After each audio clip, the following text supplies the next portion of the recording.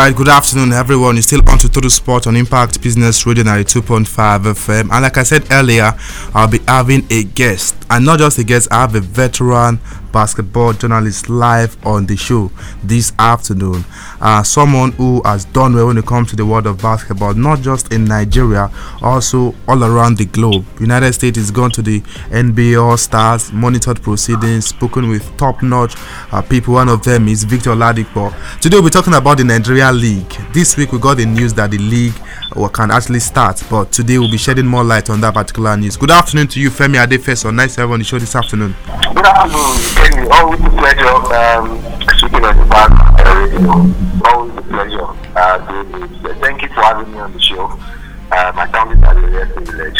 It's always a great pleasure having you too. I mean, your contributions are always massive. So we want to talk about the league. But first, I would like our listeners to know what actually happened in the first place. What made our league go into oblivion for over 3 years? I get it a lot, and it's quite sad each time. I say I'm not trying to play the gallery or trying to do up people's emotions, but I get sometimes very emotional when I know about having reported the league and also being a part of the media I to in regards to commentaries and everything with the packaging, which was usually an ascendancy before the study narrators. So what happened is the fact that we had a new sponsor the league, Kwesi. Kwesi was a cable TV out of Zimbabwe. They were working with South Africa, and it was huge. It was huge for us because they were in for 5 years, and they were then giving on record the highest sponsorship for any sport in the history of Africa. Wow. Millions of dollars. Wow. That's what it really was. And it was at the tail end of the last administration, which was good because we lost the previous sponsorship. Or the previous really expired, which was DSTV. Okay. And so we moved to the Kwesi Basketball League. So we had a fantastic inaugural season. The champions went to the 10 million caterpillars, and it looked like things were going to get better. But fortunately or unfortunately, we moved into an election season. And so there was chaos, like we all know, it's on record, that there were 2 elections, so it brought about 2 factions, and Federation of International Basketball Association, FIBA, annulled both elections and asked for a rerun. But putting the case that both parties must come together and agree on the constitution, as well as the fact that they are going to be communicating with either faction based on the fact that they have the support of the Nigerian Olympic Committee and the Nigerian Ministry of Sport, provided by Minister Solomon Dalon, which is not a bad thing. They are all together, and you need to talk to somebody. Yeah. And so where the challenge was the fact that the Tijani Umar-led faction, which organized the league and brought the sponsorship, decided to continue with the league as the sponsors knew them and were working with them. And so after the 2017 season is cancelled out, there will be 2018 season in between that crisis. Okay. And Gombe Bulls, Kwara Falcons emerged champions and runners-up respectively. Okay. However, the Tida faction decided they were not going to recognize them as champions. In fact, at the playoff time, so during the regular season was when the whole election thing started, and then we got to the playoffs. And when the playoffs came, then the Tida faction actually went to press to say that the Kwesi League, National Premier League, was illegal, and so no team should participate. Okay. That's when politics began to play ahead of the public interest. And unfortunately, a lot of the teams that didn't adhere to that instruction and they played, and it seemed like Kwara Falcons ended up being champions right there. And so, since they were not allowed to represent Nigeria on the continent, Kwara Falcons, which were runners-up as the champions of the Bulls, also joined by the league management board of the Kwesi Premier League, took Tida faction to court.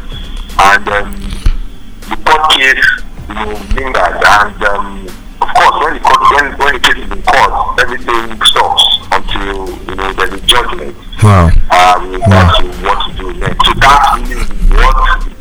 to that now. Thank you very much for that lengthy word. Indeed, it's so sad that this is happening. Even those that claim to love the game, those that claim to have passion for the game, are the one causing chaos. And and it's so bad that the league has not been on for years now. For basketball lovers, people like us, and of course other fans out there, it's not really cool. But this week we got a news that the league can now start. How true is that, Femi? Well, because the case was in court, one of the petitions or the prayers from what I gathered was that until the mandate is returned, the league cannot hold.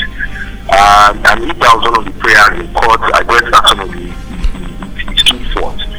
But I'm also on this side of the argument that I think the NBA also play politics, because I for one believe that the competition could have stayed in Nigeria, which eventually in March, which was called the President's Cup, and that could have been taken in place of the league.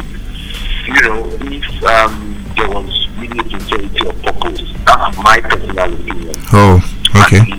That we didn't necessarily have to organize a competition that had the same was the problem. Then we could have had another competition.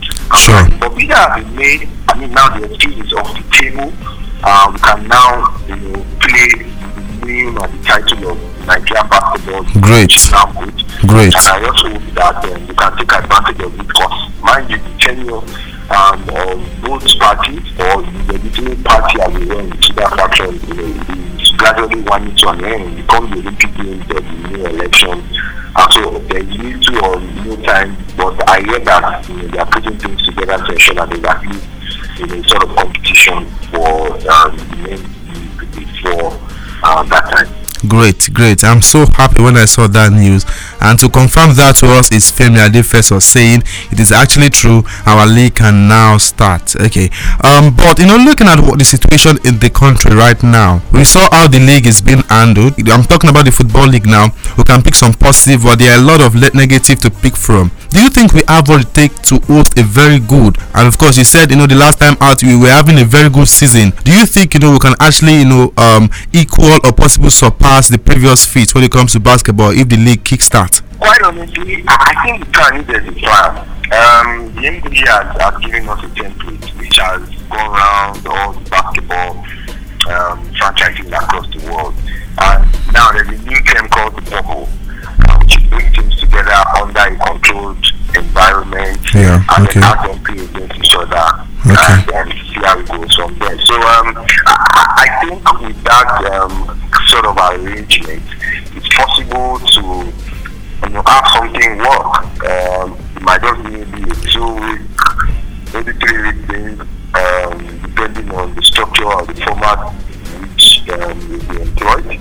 And we can, but to take a lot of mobilization, a lot of investment from sponsors, because now you have to do COVID tests, you have to control where people go to eat, what they eat, who they come in contact with, if you're going to be allowing fans come around.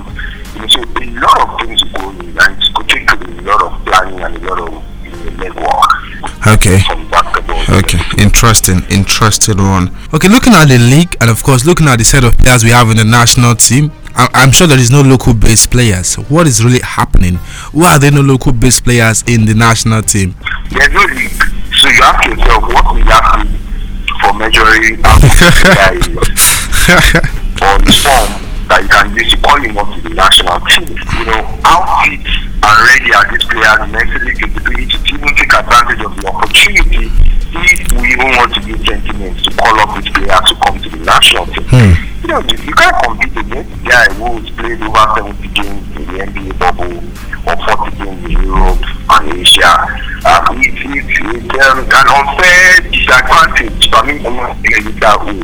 Or against the players on the local front. So I really don't see any player, and I'm not surprised that no local based player is on that roster or looking like they need to, because truthfully, what do you have for calling up any local player right now? Yeah, game time.